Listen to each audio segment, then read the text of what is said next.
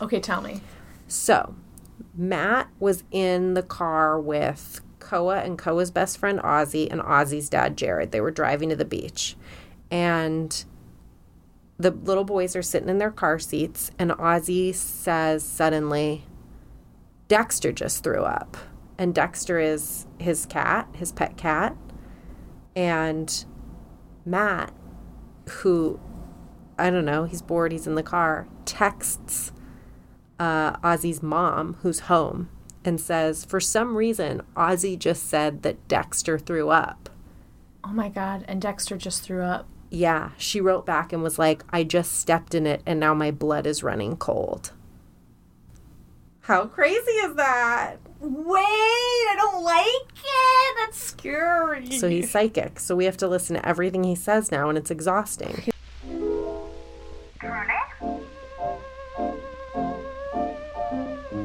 Darling. Creepy.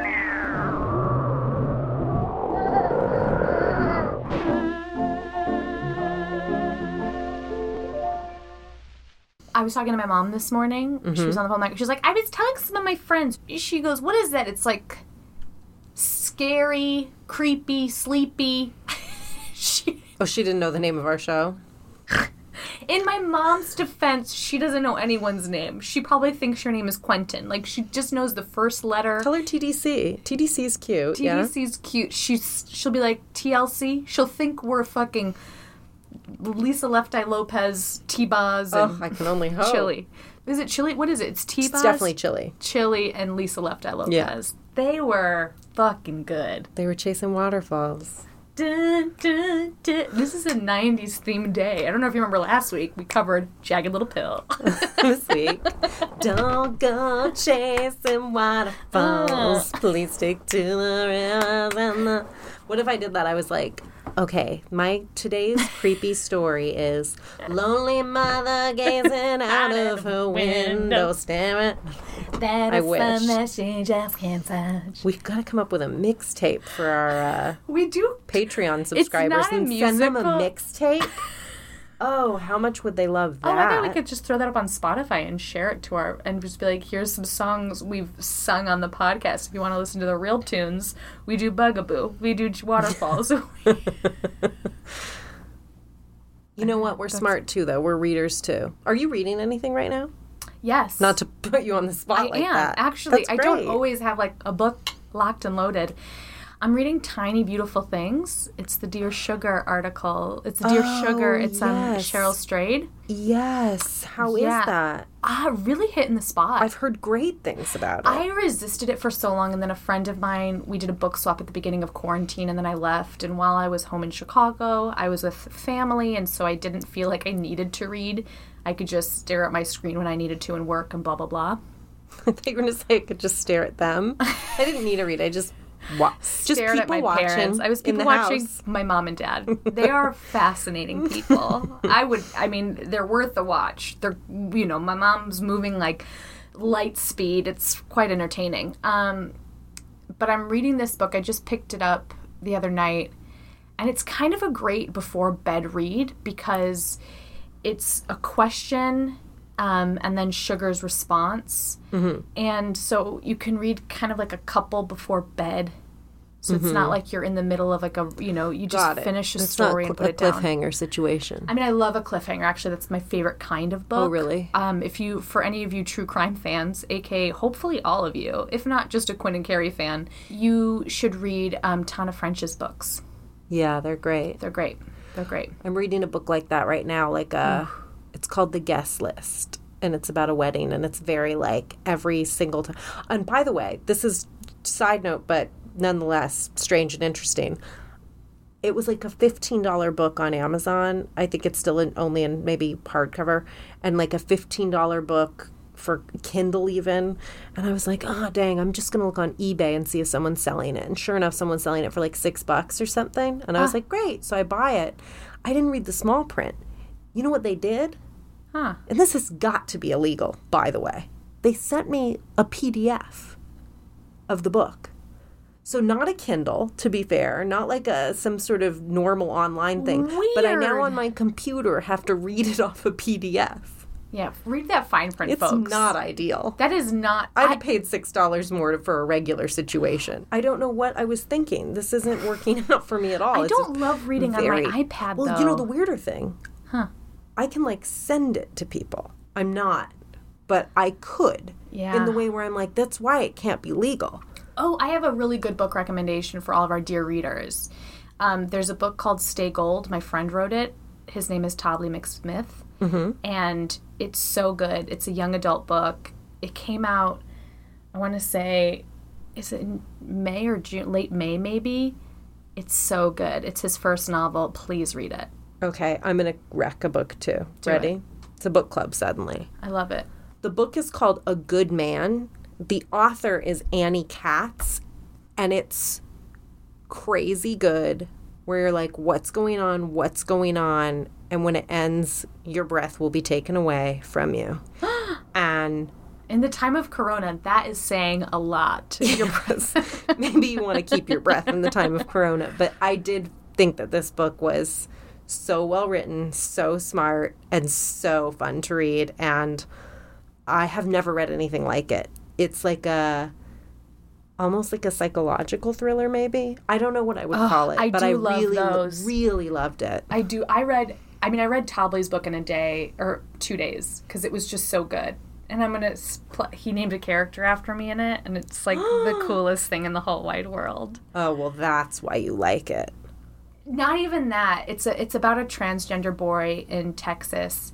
Named Carrie? Named Carrie. No, it's a transgender boy in Texas named Pony. And it's just like, it's a really sweet, romantic, it's of the moment, it's of the time, it's wonderful representation for trans kids. It's wonderful. Oh, great. Yeah. I love but that. I'm named in it. Do you guys feel like we proved how smart we are just now? Carrie read a young adult novel. And she plugged it because she's in it. Reading tons of young adult novels, left and right. Like geniuses. Like flippin' geniuses. I have such upper lip sweat right now. Where do you... my nephew, we would be playing... Oh my God, I love my nephews. I do miss them. When I left Chicago, I cried. Yeah.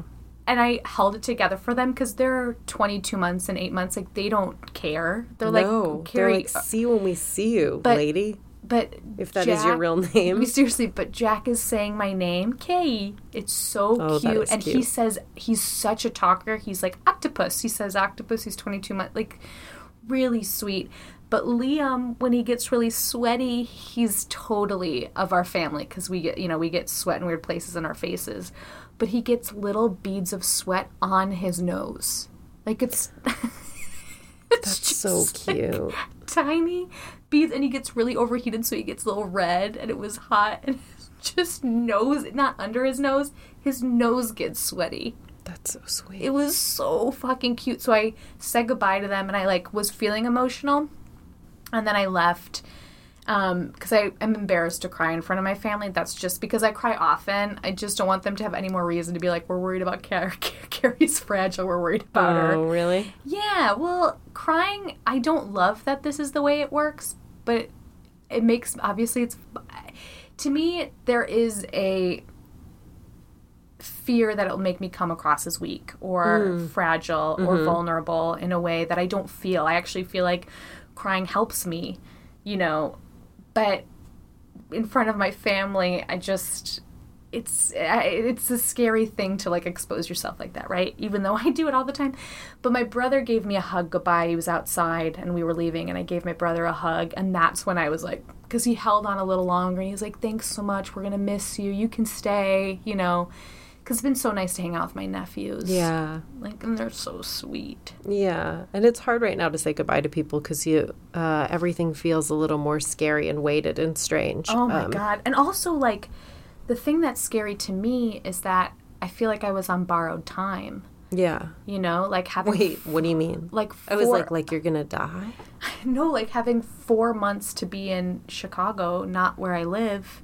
Oh, to yeah. be with my parents and when will life be in such a when will I just take again? 4 months off? And it has kind of been, that's like the rose of this thorn that, I'm not expected anywhere. Progress right now in terms of work or even many friendships is not dictated by where we physically are, and that gives you a different kind of freedom to open your mind around physically placing yourself somewhere you wouldn't be. And it's the idea that you would ever have your work situation be where it's like, well, for 4 months I'll just live with my parents. Like it's just not a thing unless you're a podcaster for a living. Which case, go for it. Go not wherever. that we are.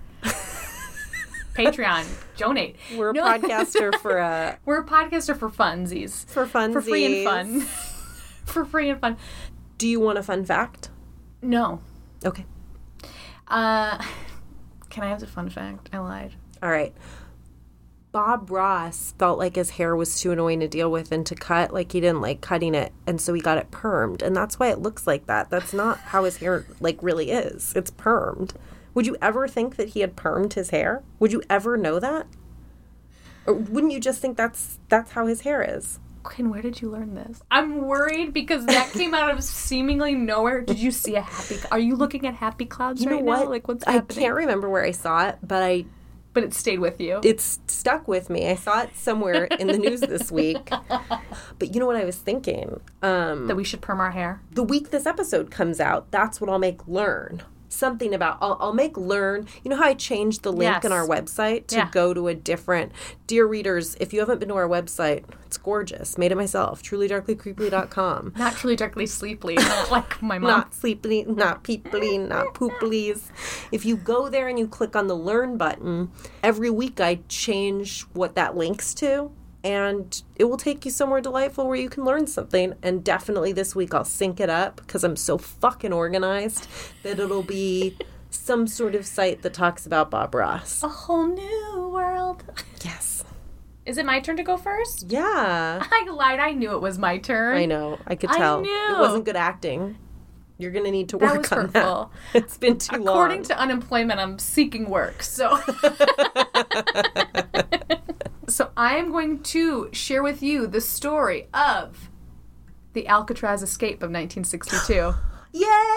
Do you know? Can't wait. I'm sure you know it. Well, I've been to Alcatraz. I'm so excited. I have definitely not. In the gift shop. There's like some good, like cool stuff that makes you interested in that. And on the tour, they talk a little bit about it. But I'm fascinated and excited that you're going to tell this story. Well, here and away. By the way, you're listening to Truly Darkly Creeply. I'm Quinlan Bosner. And I'm Carrie Epima. And this is the story of the Alcatraz escape of 1962. Buckle up. Feel free to include anything. I haven't been there, so I feel like whenever you go someplace, you can see it better in your mind's eye. So I got this information from Legends of America. And, Wikipedia. So Alcatraz, also known as The Rock, not Dwayne The Rock Johnson, is located in the middle of the San Francisco Bay. It's surrounded by cold, rough water. Would you swim there? Hell no. Today's 93 degrees. You bet I fucking would. God, it sounds right great. in. I'd fucking get in there so hard. I would murder a person just to get the boat ride out, and then I'd jump right in. San Francisco can't be this hot right now. It can't be. It can't It's never be. been this hot. I don't know. Global warming is a thing. In case you're curious about Truly Darkly Creeply, we're on the side of science. Okay, moving on. So... Apparently, Alcatraz started housing prisoners during the Civil War, which surprised me considering the Civil War feels like didn't go that far west. Right. I don't know how that worked. Since as you know, as I've been outspoken about, I know nothing about history. So I feel very uncomfortable even telling you whether or not there was a Civil War. This podcast believes in science. History, shrug. Never heard of it. Never heard of her. More like herstory. So in 1934, when crime was at its worst, that is when it was refortified into the world's highest security prison. It housed people like Al Capone and prisoners who had a history of escaping. So in that refortification, it got tougher iron bars. Guard towers were placed to prevent any escape, and there were strict rules, like they did round-the-clock bed checks. So I feel like it was something like 12 times a day. If you do the math on that, that's like a check every 2 hours. Any That's questions? a lot of checking. And that was division, folks. That was division that I just did there. So between 1934 and 1963, 36 men tried to escape over the course of 14 attempts. Almost all of them were caught or died. 23 were recaptured, 6 were shot and killed on their way out, 2 drowned, and 5 were missing or presumed drowned. Of the 5, I am about to go into 3. So maybe we'll do another one of the other 2. On June 12, 1962, during an early morning prisoner check, these guards go in and they're like, these 3 beds? Looks like there's fucking dummies in them. Oh, they knew right away. Well, not right away. They had the night guards had missed it. So early in the morning, they were like, fuck, these are dummies. And we missed it the past, 10 hours. And where did these guys get their hands on dummies? For a high-security prison, I don't know. I've watched Orange is the New Black. You can exchange a lot of things there. I think that's a low-security prison. Is it? I have no idea. I have no clue. Let me go over the prisoners that were missing from their jail cell. This guy, John Anglin, he was there with his brother, Clarence Anglin. Both of them, by the way, Clarence Anglin, I saw a picture of him. Hot. I gotta tell ya. He's a bad guy, but he's a bad good guy, looking. But shit, I was like, hey, Clarence. Right. I never thought I'd be with a man named Clarence. Did you really get out? Did you get out? Hit me up. Give me a call. I'm on Hinge. You're really fucking old now, but maybe I'll change I'm into that. Maybe I'll change the age parameters on my Hinge to include 80-something-year-olds. I'll stop between 40 and 80 and be like, but 80 plus? Sign me up. So they were 2 of 13 kids in their family. Their parents were farmers. So they traveled a lot, farmed cherries up north, and also were in, Atlanta and Florida, all that good stuff. They were arrested in 1956 for robbing a bank in Alabama. They were given a 15 to 20-year sentence. They met this guy, Frank Morris, there. He'll come up later. They then were transferred to Florida State Prison, then Leavenworth Federal Penitentiary in Kansas. They then tried to escape from the Kansas prison, and then they were sent to Alcatraz. What I read about them later as well was that apparently they never used actual guns. The one time they were convicted or charged with an armed robbery, it was a toy gun that they used. So it does feel like they just maybe were like, let's rob because we don't have money. You can quote me on that.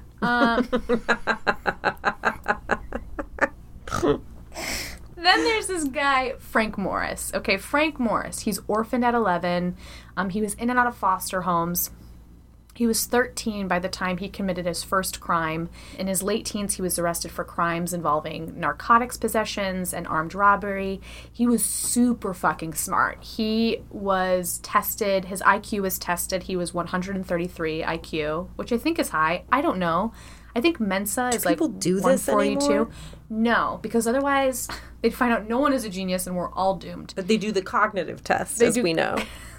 How many fingers is this? That's a middle finger, folks.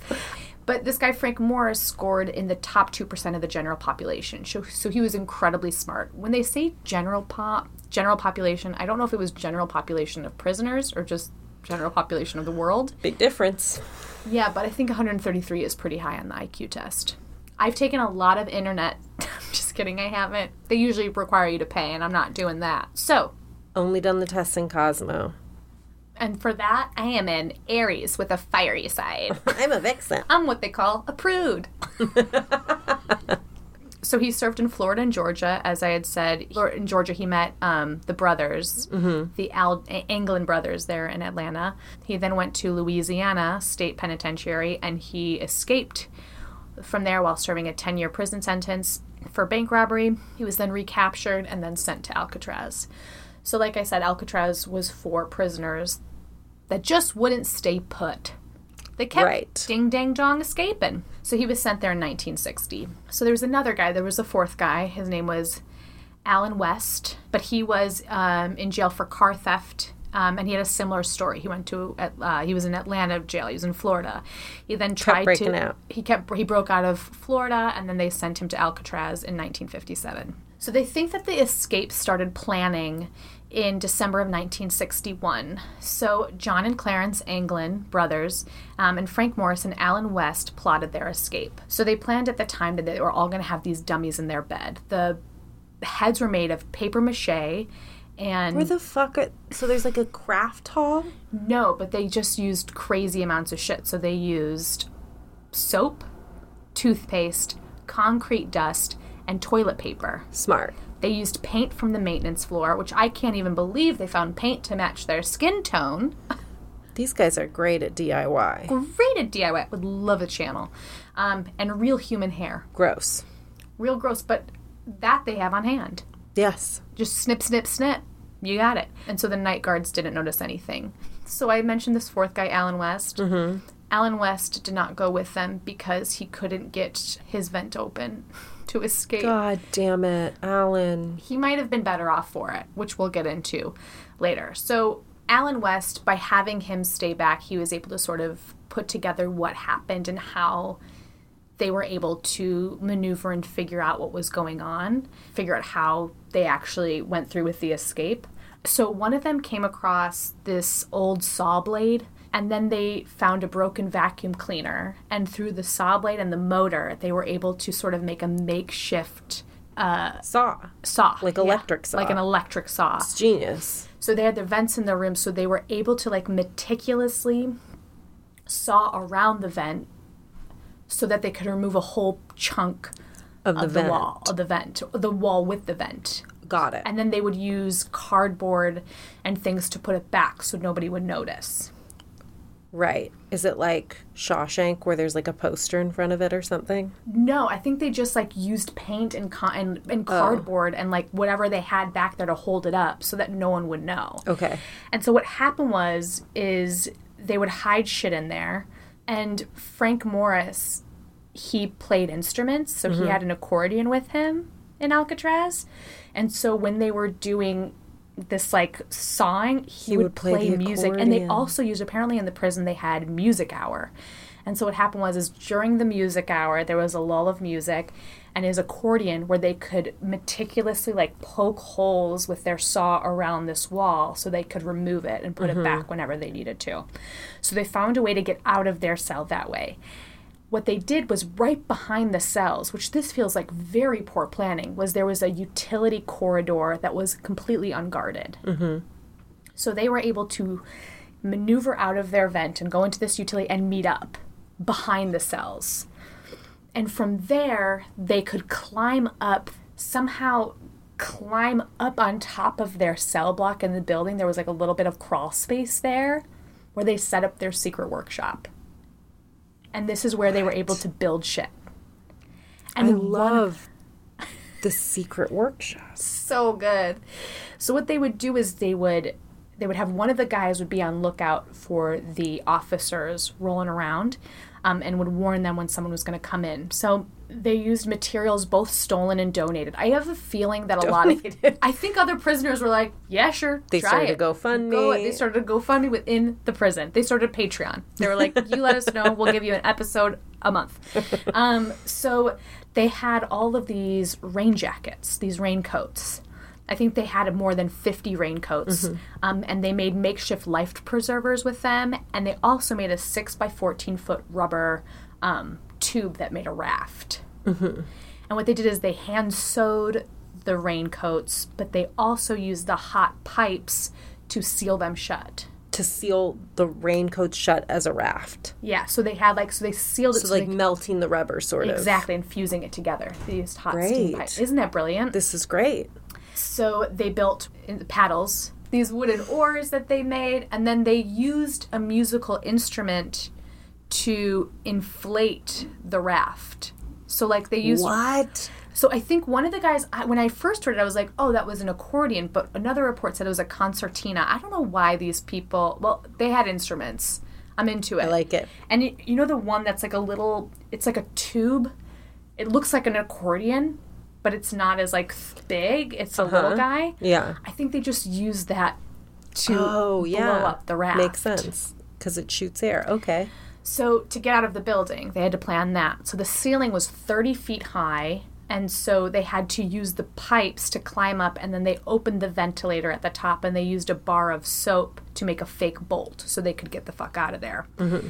So on the evening of June 11th, they went to the corridor. On the evening of July 11th, the four of them planned to get the fuck out of there. So they put these dummies that I mentioned, and they put them in bed, and they were all planning to get the fuck out by using the vents that they had cut open. But Alan West couldn't get his open. But the question is, how long do you think the three of them waited for him? Ooh, maybe he was able to. I think he'd be like, go, go, go, go, go. But also, like, if you had been opening it and closing it, and for some reason you couldn't get it open, there's something about it now that I'm just thinking seems a little fishy. What if they were like, we don't want him with him? Able to get in his cell and mix.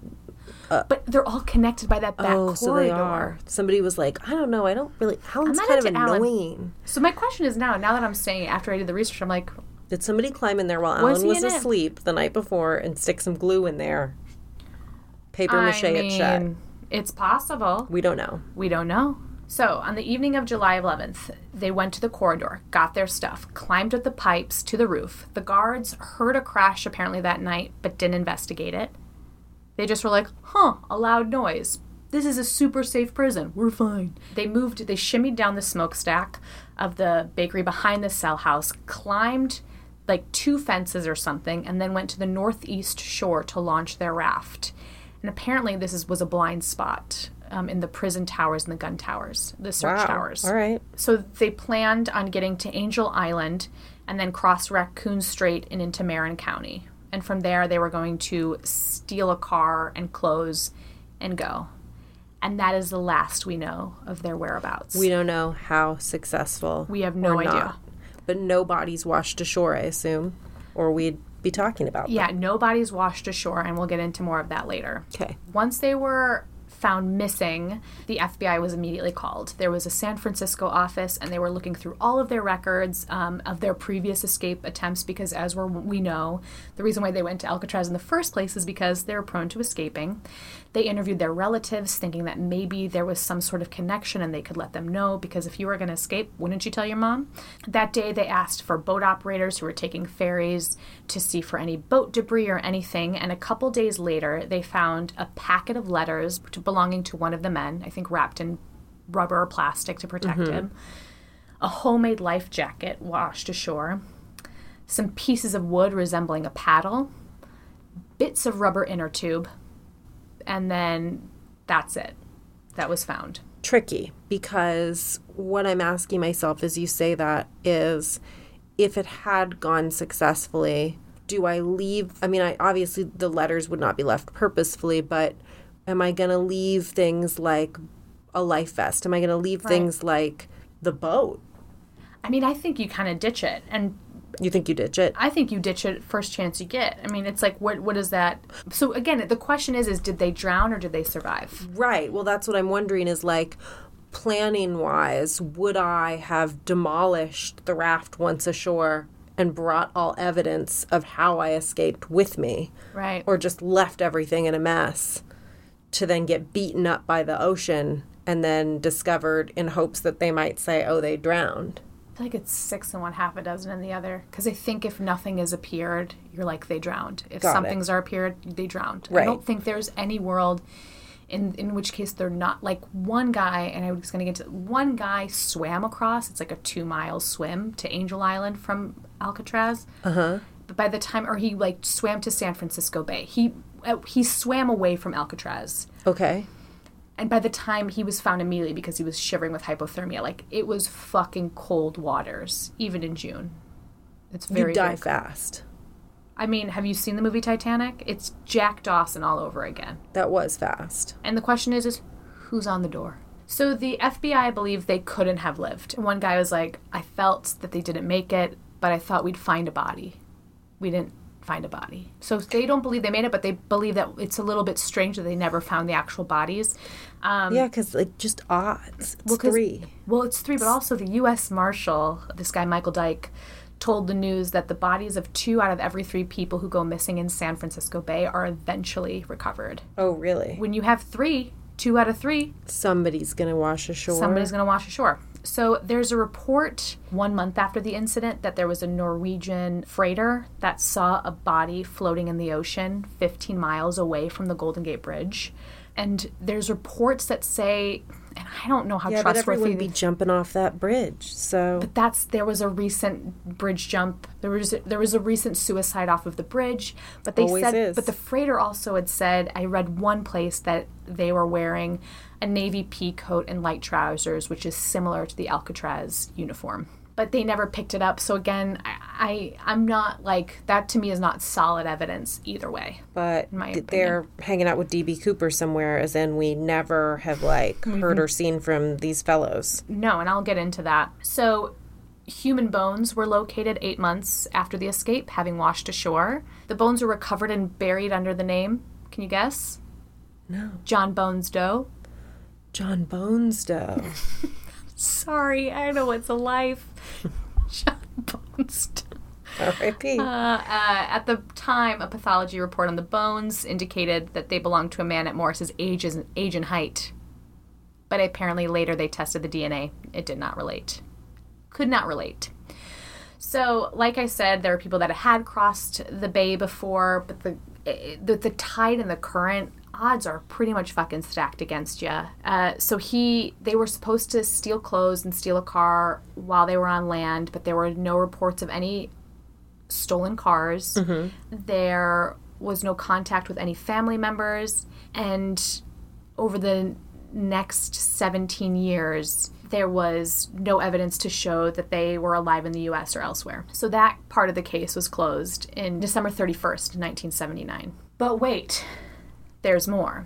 So obviously there's so much mystery surrounding this information, and I think what happened was the FBI closed the case, but I think the U.S. Marshals kept looking. Mm-hmm. I think they kept it on. They kept it open in their end. In 1993, their former roommate, this guy Thomas Kent, he told America's Most Wanted that he had a lot of new information that was about to blow the roof off of this joint, and that he helped with his escape. He claims that Clarence Anglin's girlfriend, ladies he's taken, that's to me, he's taken, that she agreed to meet them and drive them to Mexico. And Kent, the reason why he didn't go with them is because he couldn't swim. But he was paid $2,000 for those interviews, so investigators are super skeptical about whether the validity of that. In 2003, there was a Mythbusters episode about it. They checked it out. They said it was plausible. That they could have made it? Mm-hmm. Yeah. In 2011, it came out that by National Geographic, there was claims that there were footprints on Angel's Island and that there was a car stolen nearby that the FBI didn't disclose, but apparently there was reports of a stolen car. In 2011, this guy Bud Morris, he was 89 at the time, he was a cousin of Frank Morris, one of the escapees, and he claimed to have delivered money to the prison 8 or 9 times as a bribe to the guards to let them escape. And he claims that he met his cousin Frank face to face in San Diego after their escape. So he claims that he has seen Frank since he escaped. His daughter even corroborates his story, saying that she was 8 or 9 years old at the time, and that she met her, quote, dad's friend Frank. Great. Sounds like they got out, man. I mean, I'm on the side of they did. You're on the side of they did. In 2000, I like the story, and it's a better story if they did. It's a way better story if they did. In 2012, the Anglins brothers, their sisters, spoke at a news conference, at a public appearance. Maybe it wasn't a news conference, but they had made a public appearance with their nephews, their kids. Mm-hmm. And they also believed that their brothers were alive and in their 80s. Mary Anglin claimed that she got a call from John Anglin in 1962 from San Francisco. I think some of them report as answering the phone and hearing breathing and believing it to be their brothers. They also claimed that they got a Christmas card that year in 1962 saying, "To Mother from John, Merry Christmas." But there's no postage on it, so there's no way to prove when it was sent. Oh. In 2014, researchers claimed that if they left at midnight, they would have lived because of the way that the current was going. It would have led them to Angel Island. But if they left in the early morning, they probably died. So depending on when they left, it would affect... Just because the current would have been... Just because the current changed it. Because I don't know if you've heard of the moon. No, go on. Well, the moon is this thing, and it controls some tides. And in tides come current. And that is about the science I know about it. In 2000, you're welcome, folks. Math, Prince of science, Tides over here. history. Yep. Check it all, baby. In 2015, the History Channel, they brought some more evidence into the picture.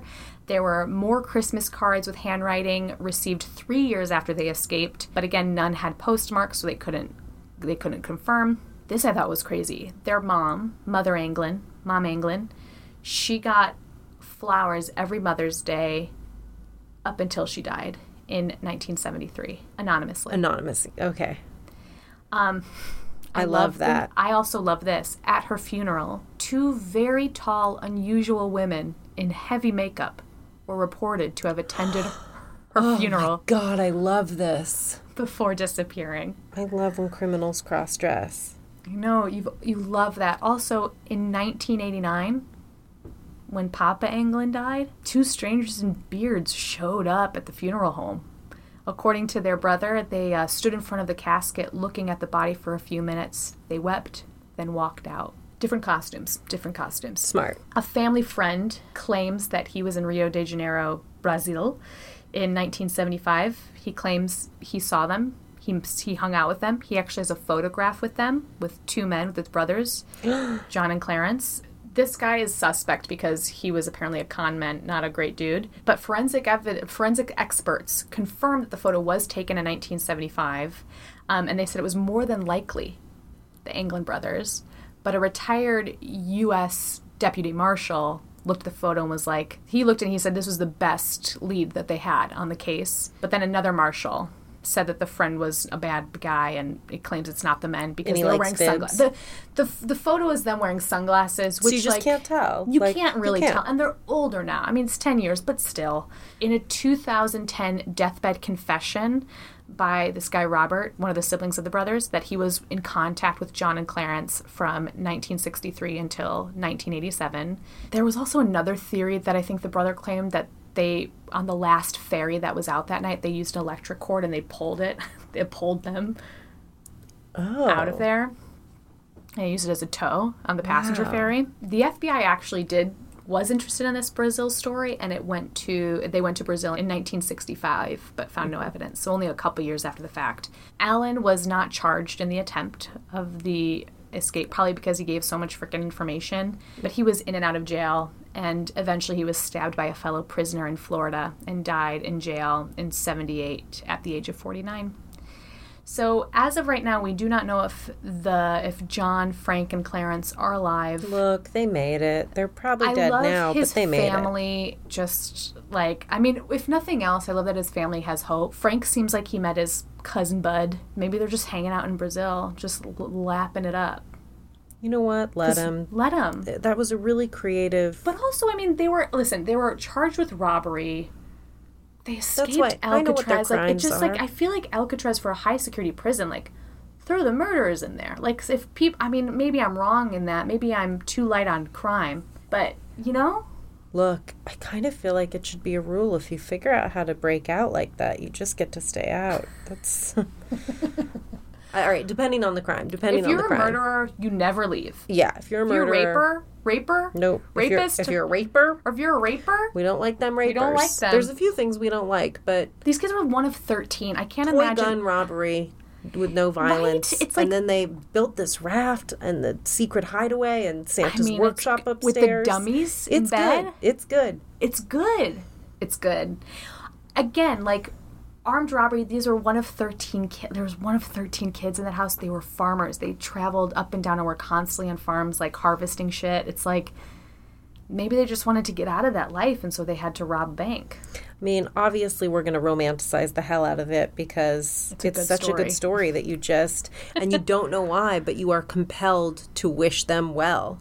You're compelled to be like, it's the movie where you're watching the bad guy, but the bad guy's the protagonist. So you're sort of weirdly like, don't get caught. It's a Frank Abagnale situation played by, my question is, why hasn't anyone done this movie? There's got to be a movie on this. Oh, man. Just not a good enough one, apparently. Yeah, not a good enough one. That happens a lot. That happens a lot. Got to get in the movie making business, but I'm too tired. If a podcast is exhausting, could you imagine a film? Imagine a whole film. Get real. It was a great story. Thank you for telling it. Guys, I am doing a story about McDonald's where I learned last week Carrie's parents I would be both worked at McDonald's. not here if it wasn't for some of those sweet fries. Oh, God, French fries are so good. Do you know that's the number one food people are ordering in COVID time? French fries? Because you can't make them at home. It's tricky. I did get French fries delivered very recently. Ugh, it's touch and go. Touch and go. It hit the spot. I'm not going to lie. They were smothered and stuff, so it was the kind of thing where they were going to be kind of a soggy situation anyway. I love French fries pretty much anyway. That you'll serve them to me. Same. So this McDonald's story is not about the French fries. I did get my information from Wikipedia, NBC, ABC, case law, not to be confused with coleslaw, and Thank you, you're welcome, a Courier Journal article by Andrew Wolfson that was just terrific. Thank you, Andrew, for doing my homework for me. So, Louise Ogborn is an 18-year-old girl. She's in high school, like you are when you're 18. She's a good girl. She's used to be a Girl Scout. She goes to church. Her mom recently lost her job, so she's like, Mom, I'll help you out. I'm going to get an after-school job at the Mickey D's. On April 9th, 2004, everything gets pretty shitty. Let's just say that several months after this day, Louise is going to be suffering from panic attacks, insomnia, and nightmares. All because what happens at Mickey D's, her place of work.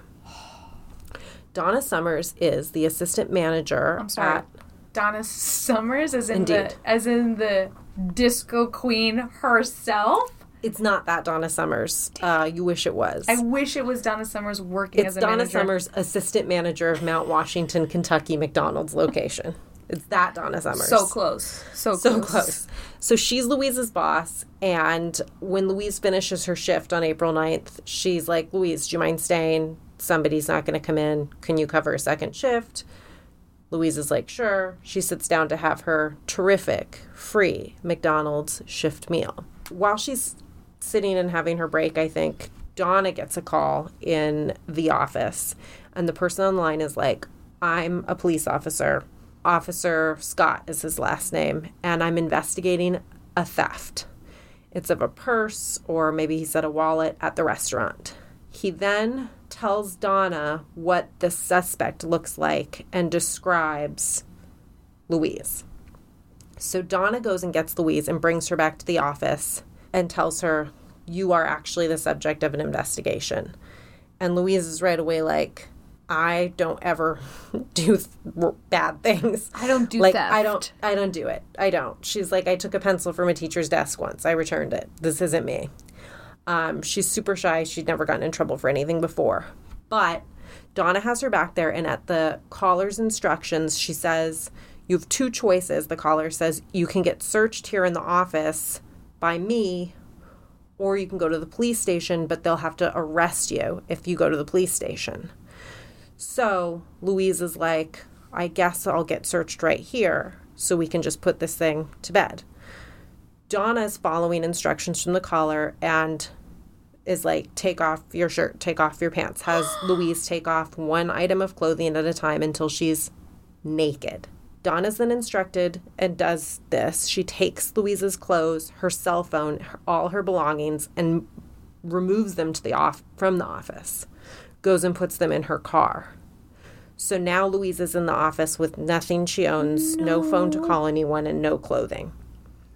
At this point, the other assistant manager of this McDonald's location, Kate Dockery, arrives on the scene and is like, what the fuck's going on? And gives Louise an apron to cover herself. And she's in the back room for like an hour witnessing all of what's happening, but then Donna, I don't know if the caller tells her to do this, but Donna says, Kim, you should go to the front of the house while I deal with this. And Donna leaves. So now Kim leaves. No. Now it's again Donna and Louise and this caller. And at this point, the caller says to Donna, if you guys have to be at work, that's fine. What I actually need you to do right now is recruit a man to keep an eye on Louise, like a bodyguard, during this investigation. I hate as this. If that's necessary. I hate this story so much already. It's I crazy. hate it. So Donna goes and gets one of the cooks which, by the way, not to be a snob, but I sort of take issue with McDonald's using the word cook. Can we say stacker or powder mixer? Quinn, I don't want to get in this. Quinn, I don't want to get in this fight with you again. I'm not going to do it. Okay, yeah. Quinn, your mother was grill master, right? Quinn, she was a grill girl because it was pretty misogynistic, but I don't want to talk about it. They used to toast their buns. My mom, to this day, if they don't toast her buns, she sends it back. She lets them know. My mom sends it back. She gets pissed if her fries aren't hot. I like it. Kathy is serious about hot food. Stand up. My mom's favorite food. Stand up for your bun. My mom's favorite food? Hot. Not spicy, just hot food. Temperature. She can't do cold food. No, I'm just saying, cook seems a little generous to me. All right, sure. Donna goes and gets the cook, Jason Bradley, and brings him into the office. She hands him the phone. He gets on the phone with this guy, and the guy's like, Officer Scott. Officer Scott is like, I need you to remove Louise's apron and describe her to me over the phone. Jason's like, no, this is beyond fucked up. What the fuck is going on? I'm not participating in this. And he goes back to work. Good for him. Good for him. I wish maybe he also he'd done helped just her. that little bit more. But yes, good for him that he was like, hard pass on being part of this. That's going to be a no for me, dog. The caller gets back on the phone with Donna and is like, okay, Donna, don't worry. That guy wasn't into it. Is there another guy we can get? Are you married? Donna's like, haha, no brags. I'm not married, but I'm totally engaged. So the caller's like, great. Call your fiance. Get him to come to your work. Donna does. She calls her fiance. Oh, my God. Walter Nix. Oh. Who's 42 years old and an exterminator. And I guess he's not exterminating anything because he can come in. Except his own conscience. Ooh, Nailed burn. it. Burned it. Burn, just like Kathy likes it. Walter shows up, and let's just, be clear. He's going to do whatever this caller tells him to do over the course of the next 2 hours. 2 hours. Yep, you heard me right. What's more is Donna, now that Walter's there acting as the guard, is going to go back to work and just leave her fiancé, who doesn't even work at McDonald's, alone in a back office with naked Louise. So she and Kim will come in periodically over the course of the next couple hours, but every time they come in, Louise will be back in the apron and they'll be told to go back to work, and the caller or Walter will tell them to leave, and they will. So Walter, at the caller's instructions, tells Louise to drop the apron, and there's a variety of things that will happen over the 2 hours. She'll be told to dance. She'll be told to do jumping jacks. This is under the guise of she needs to shake loose anything that she might be concealing on her. This person is so fucking sick. So fucking sick. No. She'll be ordered to sit in Walter's lap. No. And to kiss him, which would, of course, allow Walter Nix to smell anything that might be on her breath. Tell me if she that's how the police do that. They kiss you. If she doesn't fucking get a shit ton of money from this, I don't know. Well, at some point, she gives some pushback, so then Walter's instructed to spank her for giving the pushback, which he does. And at one point, if she's, not listening to Walter, the caller will be like, put her on the phone with me. And he'll say something to scare her about, if you don't do this, there's going to be a worse punishment. Can you just tell me if they find out who did this? It's going to get worse. I'm not going to tell you. You cannot get me to tell this story out of order. It will only serve to confuse me and you. Okay. So, she's a child. She's doing what these two men are telling her to do. She was raised to listen to the adults in her life. And if an adult told her to do something, she fucking did it, which is all what leads to the crescendo moment in my mind, which is essentially her being told to kneel on the floor and to give Walter a blowjob, which she does. Now, she is terrified. She is confused. She feels like she cannot lose this job. Every time Donna comes in the room, she's crying. She's begging. She's saying, please let me leave. I didn't do anything. She says that her soul left her body and she went numb. At a certain point, she's giving strenuous objections. She's asking to go to the police. She's asking for her clothes. She's asking to leave. And no one's helping her. After the oral sex happens, Walter Nix, he knows better. There's no way in the entire world he thought that what he was doing was okay. And after that happens, he tells the caller he wants to leave, and he does. And I'm going to say, Walter, You're that's way too little, way too fucking late. And the caller says to Walter, you can leave if you can get a replacement. So Walter goes and tells Donna, his fiance, who does not know what has just happened in that room, you've got to get somebody else. I've got to go. He goes home. He calls his friend, and he says to his friend on the phone, I have just done something terribly bad. No shit, Sherlock. So I hate this story. Donna is like, who can I ask? Who can I ask? And up front at the McDonald's in the customer area, their maintenance man, Tom Sims, happened to come in, not to work, but to have dessert, which I thought was interesting. Gross. That's his, you know Gross. what? Hey, an Oreo McFlurry is under $3. I'm not even that. That's not gross. I'm just gross about the double meaning of dessert of what he's about to go do. Okay, well. That's what grosses me out. Tom, the maintenance worker. I love a McFlurry, okay? Tom, the maintenance worker, goes in that back room and gets a pretty weird feeling himself right away and pulls a Jason and is like, I'm out. You know what? I'm going to trust my blink. Thank and you. I'm going to say, I'm not into it. The fact that that was the second person that was like, what? What are we doing? This is weird. Makes Dum Dum Donna start to question what's going on. And at the beginning of this call, we don't know all of what Officer Scott said to Donna, but we do know that at one point he had said that he spoke to her boss, and it was also had her boss on the phone. Right. Donna has the bright idea that she should maybe call her boss. So she does, and her boss is like, what? I didn't talk to anybody. This is too little too fucking late. Oh my God. This has been hours. So Donna's like, wait a minute. Oh, God damn. The person that's been on the phone calling the shots for 3 hours might not be who they say they are. Game over. That dude on the phone knows that he's been, revealed as someone that probably isn't an officer of the law, and he hangs up. So Donna is like, oh my God, I'm so sorry, and starts apologizing her ass off to Louise, gives her something to cover herself. Donna, you're the second one. I'm going to tell you, just like I told your fucking fiance. Too fucking late. Too little, too late. Some of her comeuppance will come later that night when she watches the security footage and gets to see her fiance getting a blowjob from Louise. They will break up after that video. That to me is just so vile. Break up with him. You did the same fucking thing by giving into what this guy did. It's so gross.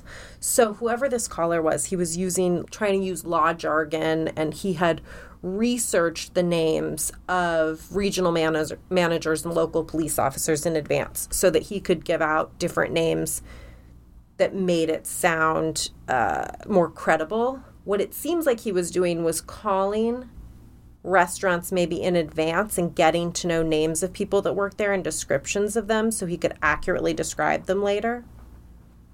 So it'd be like he'd call someone else maybe and ask questions about who was working the register. Right. And then he'd get details about that person, and he could call later and describe them as the perpetrator of a crime. The police determined that the call originated from a supermarket payphone in Panama City, Florida. Always fucking Florida, am I right? The call was made with an AT&T phone card, and they used records to figure out and trace that it was bought at a Panama City Walmart. Tell me there's video. Yes. So what happens is the Mount Washington police find camera footage of the purchaser of the card, and there's another investigation in Massachusetts for a similar crime, and their investigation went cold when they couldn't find the purchaser. The cameras inside the store were off, but they were on in the parking lot or something, but not at the registers. In the Panama City video, which we have, they see that the person that bought it is wearing a correctional officer's uniform, the kind that is used by Corrections Corporation of America, which is a private security firm. Fuck. It's a white guy. He's 35 to 40, slicked back hair, and glasses.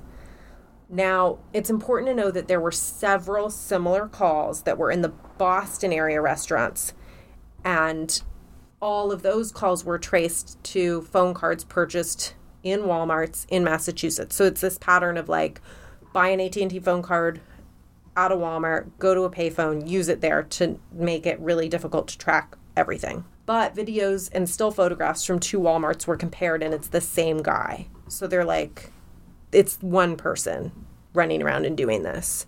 So they call that private security firm, and they show them the footage, and they're like, we think it's this guy that works for us, David R. Stewart. He gets arrested. Stewart has been married 11 years. He has 5 kids. He's a mall security guard. That's what he does for a living. And he's also volunteered as an auxiliary sheriff's deputy, which might have accounted for, like, they think maybe knowing the verbiage to use to authenticate him. And then he had a prison guard job. So the detective tracks Stewart down. It's Detective Flaherty.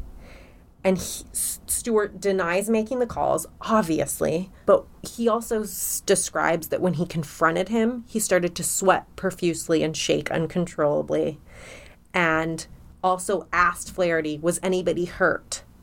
And said, amen, it's over.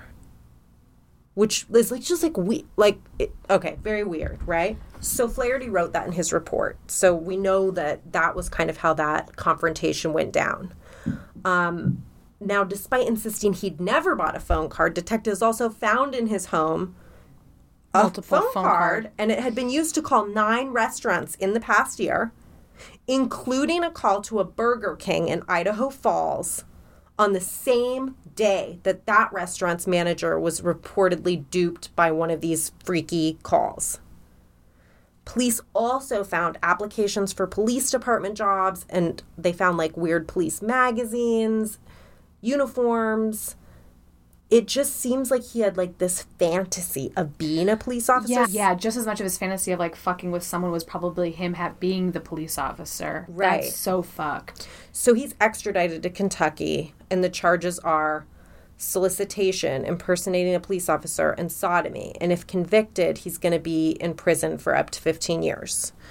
But No. Just say Happy Halloween 2016, he's acquitted. Yes. How? Lack of direct evidence, basically.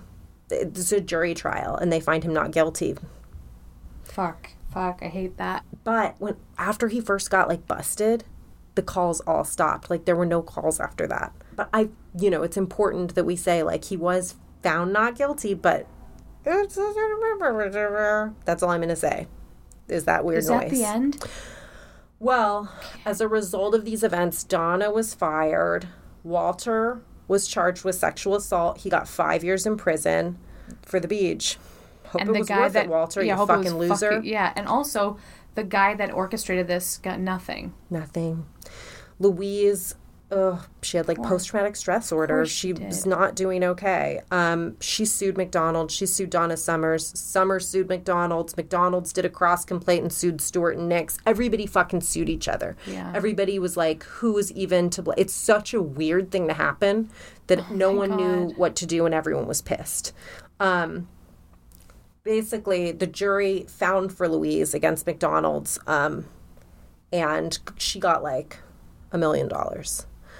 It's not enough. It's never enough, but I hope it helps. It says she got it's a little over $1 million in compensatory damages and $5 million in punitive damages. They also found against McDonald's on Summers' claim, because Donna was, like, suing them too, and she got $100,000 in compensatory damages and $1 million in punitive. One of the reasons why, because you're kind of like, Donna, you dum-dum, what were you even thinking? But there was substantial evidence that the legal department knew about some of these incidences happening at different restaurants, because it was happening all the time. Not happening to this level, that's why I'm telling you about this case, but attempts at it happening. They knew it was a problem. They were supposed to let everyone know to make sure that all the employees knew and they could prevent these future incidences.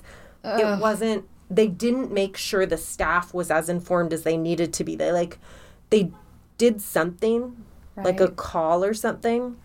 Right. But not enough. Basically, by the time this caller called the McDonald's in Mount Washington, there had been, supervisors had been duped in 68 stores in 32 states. What? And it was a bunch of different chains. It wasn't just McDonald's, but there were managers at 17 McDonald's stores that had been conned. It just goes to show you, like, how much we put so much stock in authority and fear. It's like, ugh. Well, yeah. So there was a bunch of times where he called and, like, it didn't work out. And then there were a bunch of times where it totally did work out. The first report of such a call was actually in 1995 in Devil's Lake, and another came later that year in Fallon, Nevada. And it was the same. It was like a caller pretending to be a police officer. They would pick tiny community towns where people are kind of have a vibe of being more trusting.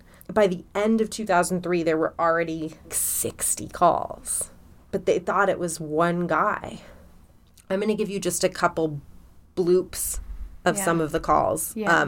This is the only one I went in depth on. But November 30th, 2000, a caller persuaded a manager at McDonald's in Litchfield to remove her own clothes in front of a customer who the caller says was suspected of sex offenses. Like, to try to test the customer to see if he would try to molest her. Oh, my God. And it's so sad to take these out of context because, like, everybody would put themselves in this situation, would say, I would never do that, I would never do that, right? It's just like some people are easily persuaded or, like, I don't know. Well, it's the Milgram experiment, essentially, where, do you know what I'm talking about? It's where they gave the shocks. Do you know what I'm talking about? I think so, yeah. It's like you were told that the experiment had to do with learning and you would administer shocks to a person that was getting answers wrong, and they kept increasing the amount of shock you were giving the person and would even let you know, like, it's so dangerous it could kill them. Yeah. And they'd keep increasing, it's going to be this crazy, and it was an actor pretending to be shocked, but they wanted to see how far would people would go just being told. And they would say things like, it was some sort of order where they'd say things like, the experiment needs to continue, or they'd say things to you like, this, you must do this, and they'd use specific language to see if you'd follow an order. And it was crazy what they found, because people were 9 times out of 10 following shocking. orders. I mean, I'm totally butchering this study because it's not in front of me. But the idea, but the gist founding was, is the same. Yeah, and they did it because they wanted to see how the fuck Nazi Germany happened. And they were like, why would you just listen? And it's like, nope, we would still do that. And so this is...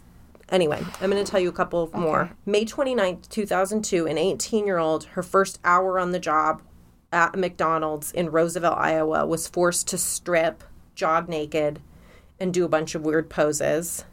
January 26, 2003, Davenport, Iowa, at Applebee's. One of the assistant managers did a 90-minute search of a waitress and believed the person on the phone to be a cop, even though the person called collect. And even though the assistant manager had read a memo warning them of fake calls. Oh. June 3rd, 2003, Juneau, Alaska. It's a Taco Bell.